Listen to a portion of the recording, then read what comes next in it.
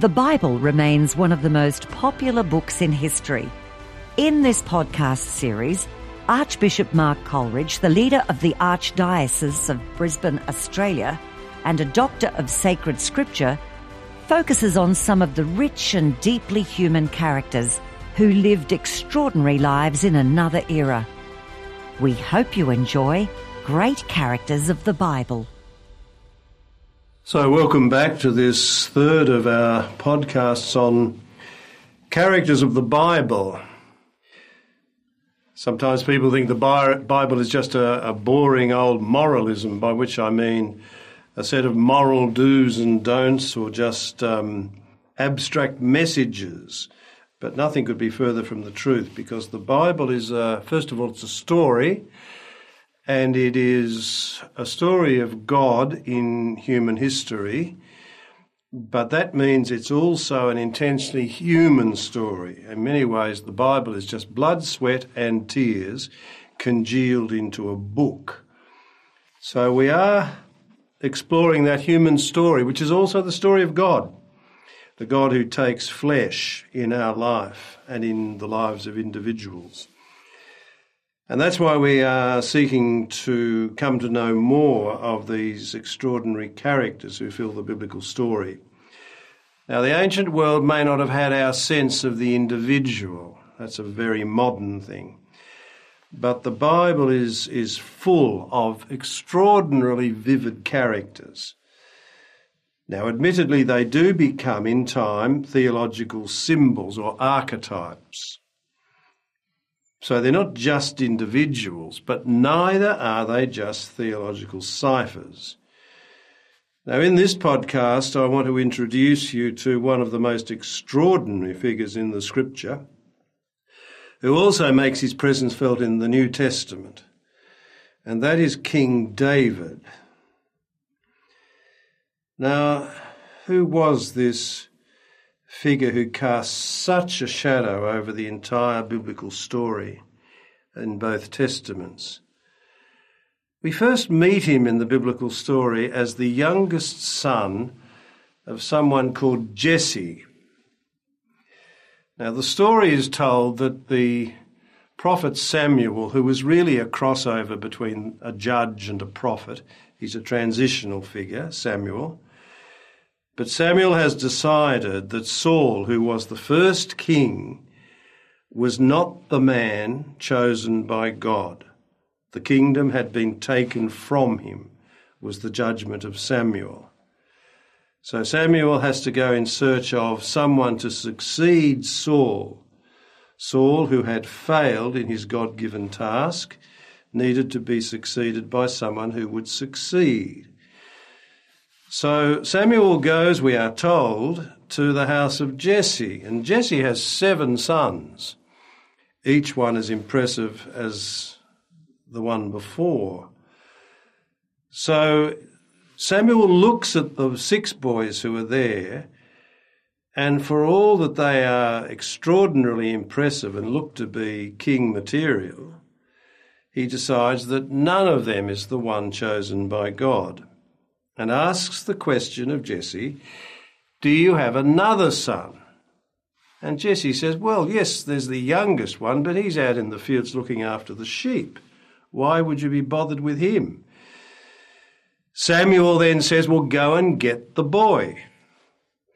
And David enters the scene, and we're told he had a ruddy complexion and fine eyes.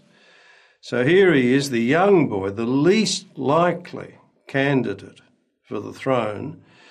And Samuel takes one look at him and says, he's the one. And he pours the oil from the horn of oil on David's head. And from that moment onwards, David is the anointed of God. In other words, the Messiah. He is the one to succeed to the throne. Now, all of this was written in retrospect. It was written after David had in fact succeeded Saul on the throne, because there was controversy, as we shall see, in the succession. So in order to make it clear that David was chosen from a very early age to be the successor of Saul, the true king, This story is eventually told of the anointing by Samuel of the boy David. So what was the boy David in this early stage of his life? Well, he's a shepherd because he was out in the fields, and this will become resonant in the New Testament with the story of Jesus' birth, where the shepherds again will be out in the field. So he's a shepherd boy. The youngest one always gets the dirty job, so he's out in the fields with the sheep. Then we are told he's a musician. He's an extremely good harpist and singer, it seems, and this will become important in his relationship with King Saul before Saul is finally, as it were, sacked as king, because that doesn't happen immediately. So he's a very talented musician, which is one of the reasons why he's remembered sometimes as the one who wrote the Psalms, which were hymns for the liturgy in the temple. Now, David didn't write the Psalms, but he had them written. It's like saying King Henry VIII built Hampton Court Palace. Well, he didn't build it with his hands. He had it built. So David, talented musician he might have been, but he certainly didn't write the Psalms. So he's a musician as well as a shepherd, but in time, and fairly quickly in fact, at a young age, he shows himself to be an extraordinary military hero, because we have the story of his clash with Goliath, which has entered the language, David and Goliath. And against all the odds, David slays the Philistine giant and shows himself from an early age to be a military hero, and this will become crucial to his building of a profile through the years and eventually his succession to the throne of a united kingdom as it will become. In time he becomes King Saul's squire and plays music to soothe the king in his darker moods, we're told. He also befriends the son of the king, who we can presume would have succeeded Saul by dynastic principle, Jonathan. So he becomes a friend of Jonathan, the prince.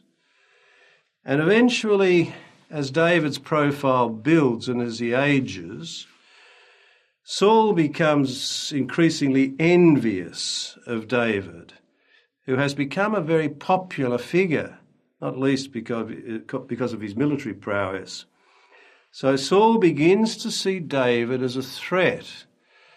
Now, David will try and make it very clear to Saul that he is no threat at all.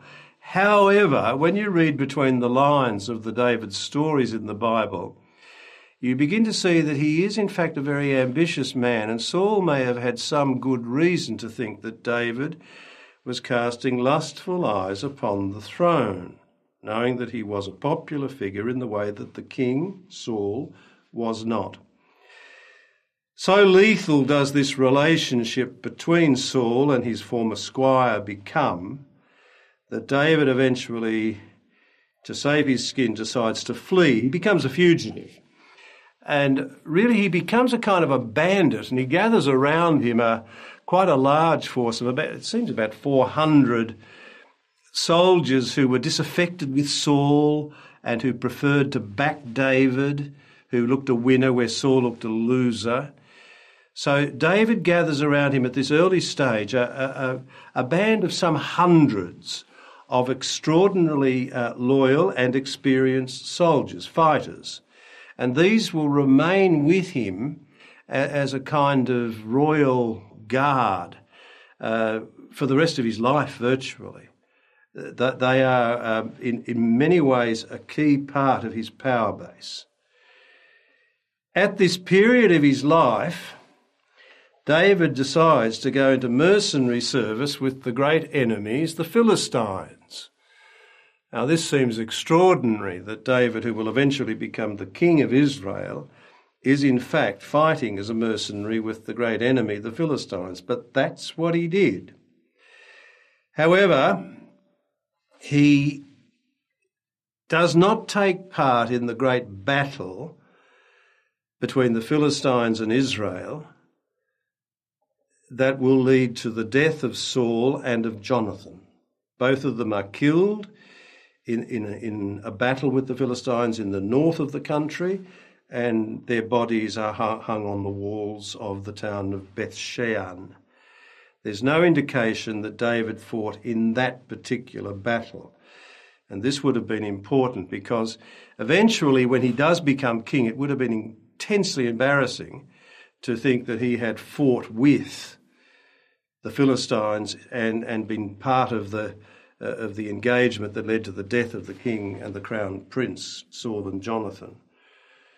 So at this point, the anointing by Samuel reaches its point of climax because David is chosen as king to succeed Saul. In that sense, you might say, his ambition is achieved. Now, the Philistines remained a mortal threat. Keep in mind that the Philistines, who get a bad press through history, I mean, if I called you a Philistine, you wouldn't be flattered. But the Philistines they came from the Mediterranean world. They were the sea peoples, and they were in many ways culturally and technologically far more sophisticated than the tribes of Israel, the 12 tribes. So they were a serious threat, and they kind of surrounded the tribes of Israel. So the one thing that Israel needed to survive, and certainly to counter the Philistine threat, was a new kind of leadership and a new kind of unity. And the realists who led the tribe saw in David the kind of military figure who could provide the leadership required given the threat that they faced, and who could unite the 12 tribes, which were, even at this early stage, we're now at about 1000 BC, they were divided into a sort of a northern federation and a southern federation, 10 tribes of the north and 2 tribes of the south. And they were quite different in certain ways, culturally and religiously.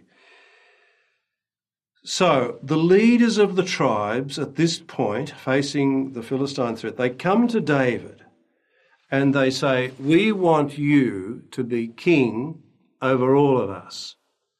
Now David, ambitious as he was, sees his opportunity and says, "Yes, I accept your invitation." And this, in about 1000 BC, he becomes king of a united kingdom. The 12 tribes unite in a single kingdom under a single king, therefore, and seeking a new kind of political and military unity. David was also a very shrewd tactician, and this emerges in his choice of capital, because he knows he needs to choose a new capital, not from the north, not from the south, but somehow in neutral territory, and a new capital that can unite the 12 tribes, the 2 kingdoms, as it were, into one. So he casts around and looks for the right kind of place, and he sees this mountain fortress called Jerusalem, and he decides that that's the place for his capital, because it is in neutral territory. It's between north and south. It's a mountain fortress that is easily defended, and so on. So he attacks Jerusalem, which was in the hand of a group of people called the Jebusites, and takes Jerusalem and makes it his capital. And that is as fateful a decision and action on David's part as any in his long life, because he will reign for 40 years in Jerusalem. And when you think of Jerusalem even in our time, it is extraordinary that it was his decision to take the mountain fortress, make it his capital, that has led to so much in the meantime. David wants to make it not only a political and military centre, he also wants to make it a religious centre, because they didn't distinguish between church and state, political and religious. It was all tied in together. And we have Psalm 121 that says Jerusalem is built as a city. Usually the translation then says strongly compact. Jerusalem is built as a city strongly compact. One way of understanding what strongly compact means is Jerusalem is built as a city where palace and temple are one. And this relationship between throne and altar was crucial for not only for David, but it's been a theme right down through history, the relationship between throne and altar. And the kind of separation of church and state, for instance, of throne and altar, that we take for granted in the Western world, that was a very hard-won achievement. And in many ways it's very untypical of human history and human cultures. So he wants to build a temple, but his prophet, the court prophet, Nathan, says, you're not to build a house for God because God's going to build you a house. So he doesn't build a temple. That'll be left to his son Solomon eventually. But what David does want to do is to bring the Ark of the Covenant, which was the great religious symbol for all the tribes of Israel. He brings that to Jerusalem, which is the next best thing to building a temple in which to put the Ark of the Covenant, which is what eventually happened. So Jerusalem increasingly although it begins as a very small city or a town or a fortress really, it grows. Even the growth of Jerusalem was very difficult because of its shape. It's hilly and it falls away very quickly, but the only place they could build a temple eventually was in the flat land to the north. So Jerusalem is the capital. Saul has one last son who is handicapped, whose name is Ishbaal. Sometimes his name is given as Ishbosheth, but Ishbaal is the last of Saul's sons who eventually dies, and there is some suggestion that David might have had a hand in that. Again, it's very hard, given the way the Bible plays with irony and ambiguity, it's very hard to know if the death of Ishbaal was in fact in any way related to David's desire to get rid of the house of Saul once and for all, which was not at all unknown in the ancient world in this part at this time. The next huge task he sets himself is to get rid of the Philistine threat. So he gathers an army, and his reputation was always based upon military success. So he gathers his 400 or whatever it was, loyal soldiers around him and an army from the 12 tribes. And he decides to deal with the Philistines once and for all.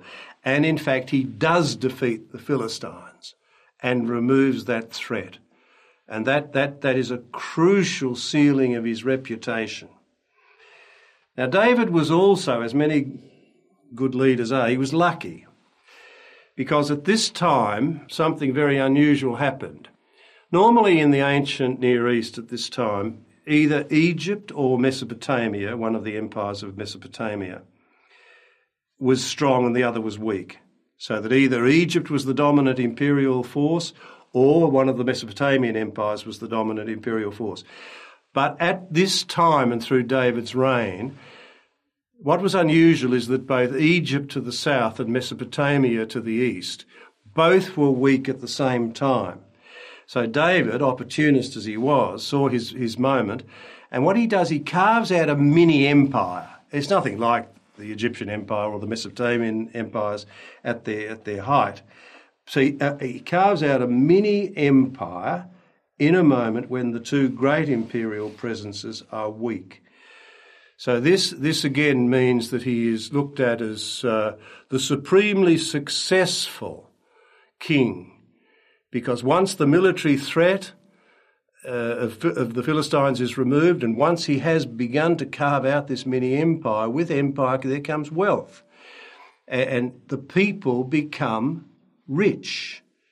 And each Israelite, we are told, can sit under his own fig tree and have his own patch of land. And this was wealth. So again, you can see why he was at this stage, they begin to regard him as the ideal king, whatever about his patent imperfections and, his performance in the past.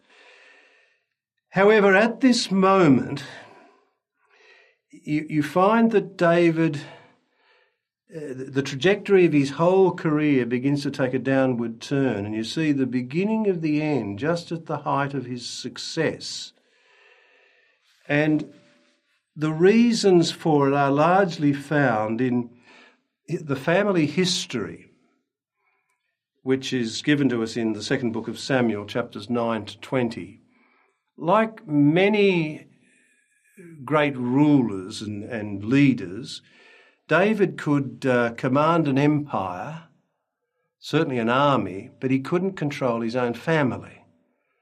And this was the cause of his downfall in the end, because a long reign that began in such triumph and such glittering success will end in the deepest disappointment and sorrow. Another factor, and I will come back to the family history in just a moment because it is crucial, but another factor that begins to undermine David's popularity was his decision to have a census. Now you might say that, well, that makes excellent sense, but the reason a king would have a census in the ancient world was really threefold. First of all, it was for taxation. The second reason was for military service, a call-up. And the third thing was forced labour in service of the royal projects. So this was deeply unpopular, that he takes a census of the people, particularly given that there was a sense that the people don't belong to the king, they belong to God. This was something very distinctive in ancient Israel. They don't belong to you, the king, they belong to God.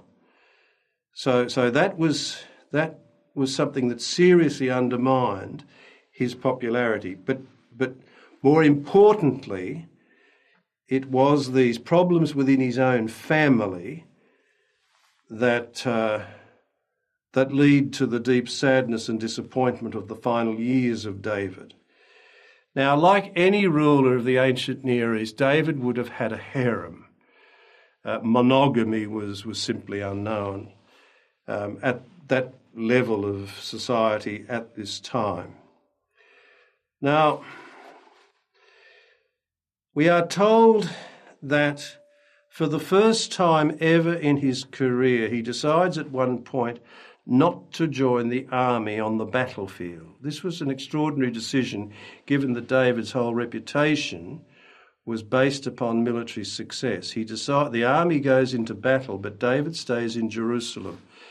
And it's at this point that his eye falls upon Bathsheba, who was also in Jerusalem, because her husband Uriah was fighting in the battle.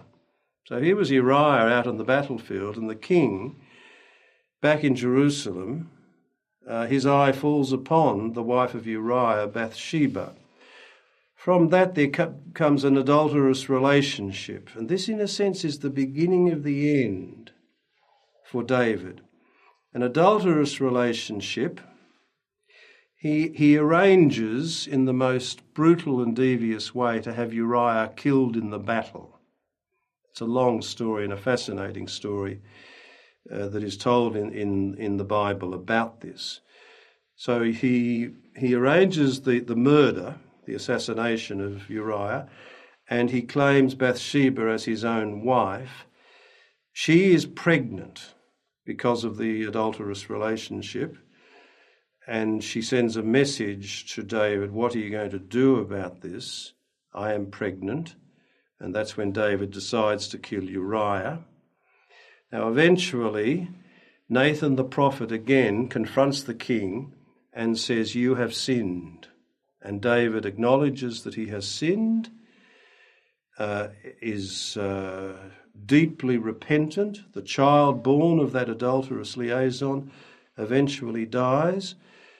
But then David marries Bathsheba, and they have another child, and the child that they have is the child we know as Solomon, who will eventually succeed his father.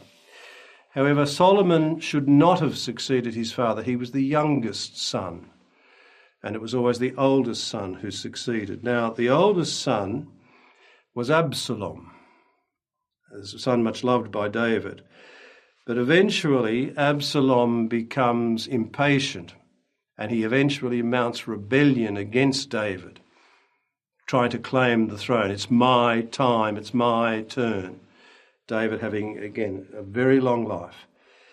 Now, in the strife that followed the rebellion surrounding Absalom, Absalom himself is killed, despite David's instructions that the boy is not to be killed. The old general, Joab, says, I don't care what the king has said, I'm going to kill him because he's a mortal threat to his father, the king. So Absalom dies and David is distraught. Similarly to the next son who should have succeeded to the throne, Adonijah, he also becomes impatient and mounts a different kind of rebellion, but he too is assassinated in order to protect the aging king.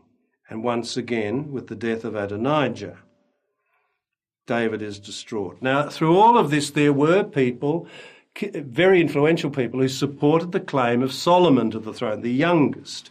Now, keep in mind that story of David being anointed as the youngest son. There are many stories about youngest sons succeeding older brothers in the Bible, and almost all of them are about justifying the succession of Solomon to the throne after his father David, because he was the youngest. Now, one of Solomon's big supporters was Bathsheba, and she was a formidable woman. So she obviously wanted her son on the throne, because she knew that if he didn't succeed, then she was likely to cop it too. But so too Nathan the prophet had read the play in such a way that he was saying Solomon's the one to follow David. And Zadok, who was the priest of David, so the prophet and the priest, both backed Bathsheba in backing Solomon, Shlomo, as the one to succeed to the throne.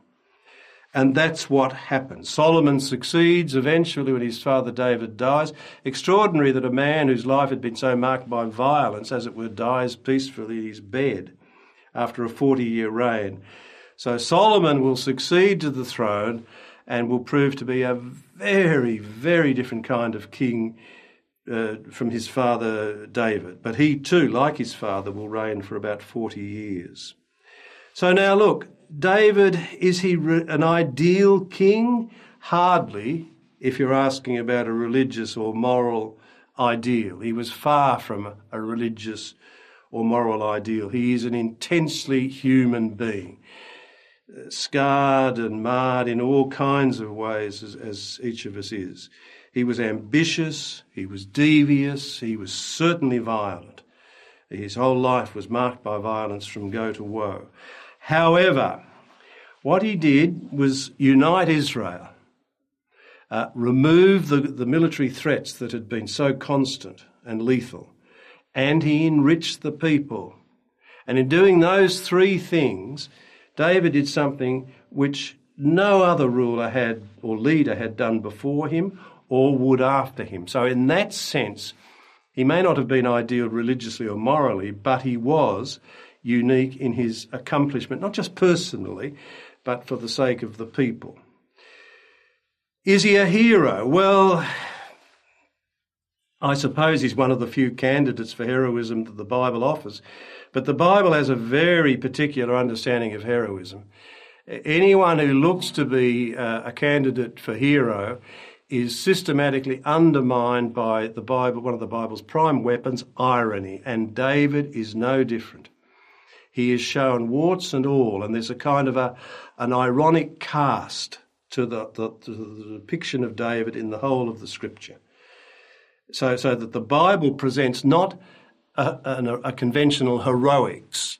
If anything, what the Bible presents is an anti-heroics, is the term that Ernest Becker uses in his book, The Denial of Death.